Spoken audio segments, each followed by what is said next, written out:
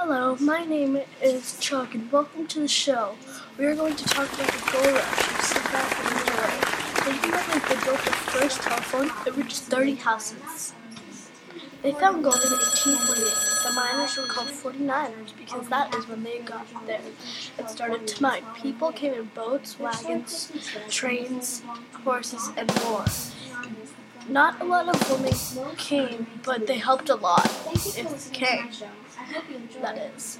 They made beds, they cooked and swept, they cleaned, and a lot more. 49ers cut Chinese hair because it showed that they did something wrong, the Chinese people. On January 24th, 1848, James Wilson Marshall, a carpenter originally from New Jersey, found flakes of gold in the American River at the base of Sierra Nevada, the mountains near Coloma, California. At the time, Marshall was working to build a water-powered sawmill owned by John Sutter, a German-born Swiss citizen and founder of a colony of Helvetia, New Switzerland. The colony would later become the city of Sacramento. As Marshall later recalled of his historic discovery, "It made my heart thump, for I was certain it was gold." Though Marshall and Sutter tried to keep the news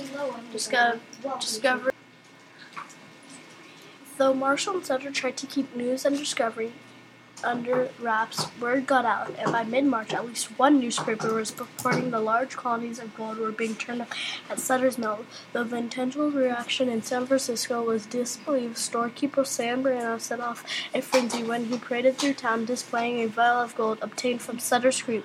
By mid-June, some 3/4 of the male population of San Francisco had left town for the gold mines, and the number of miners in the area reached 4,000 by August. Though Marshall,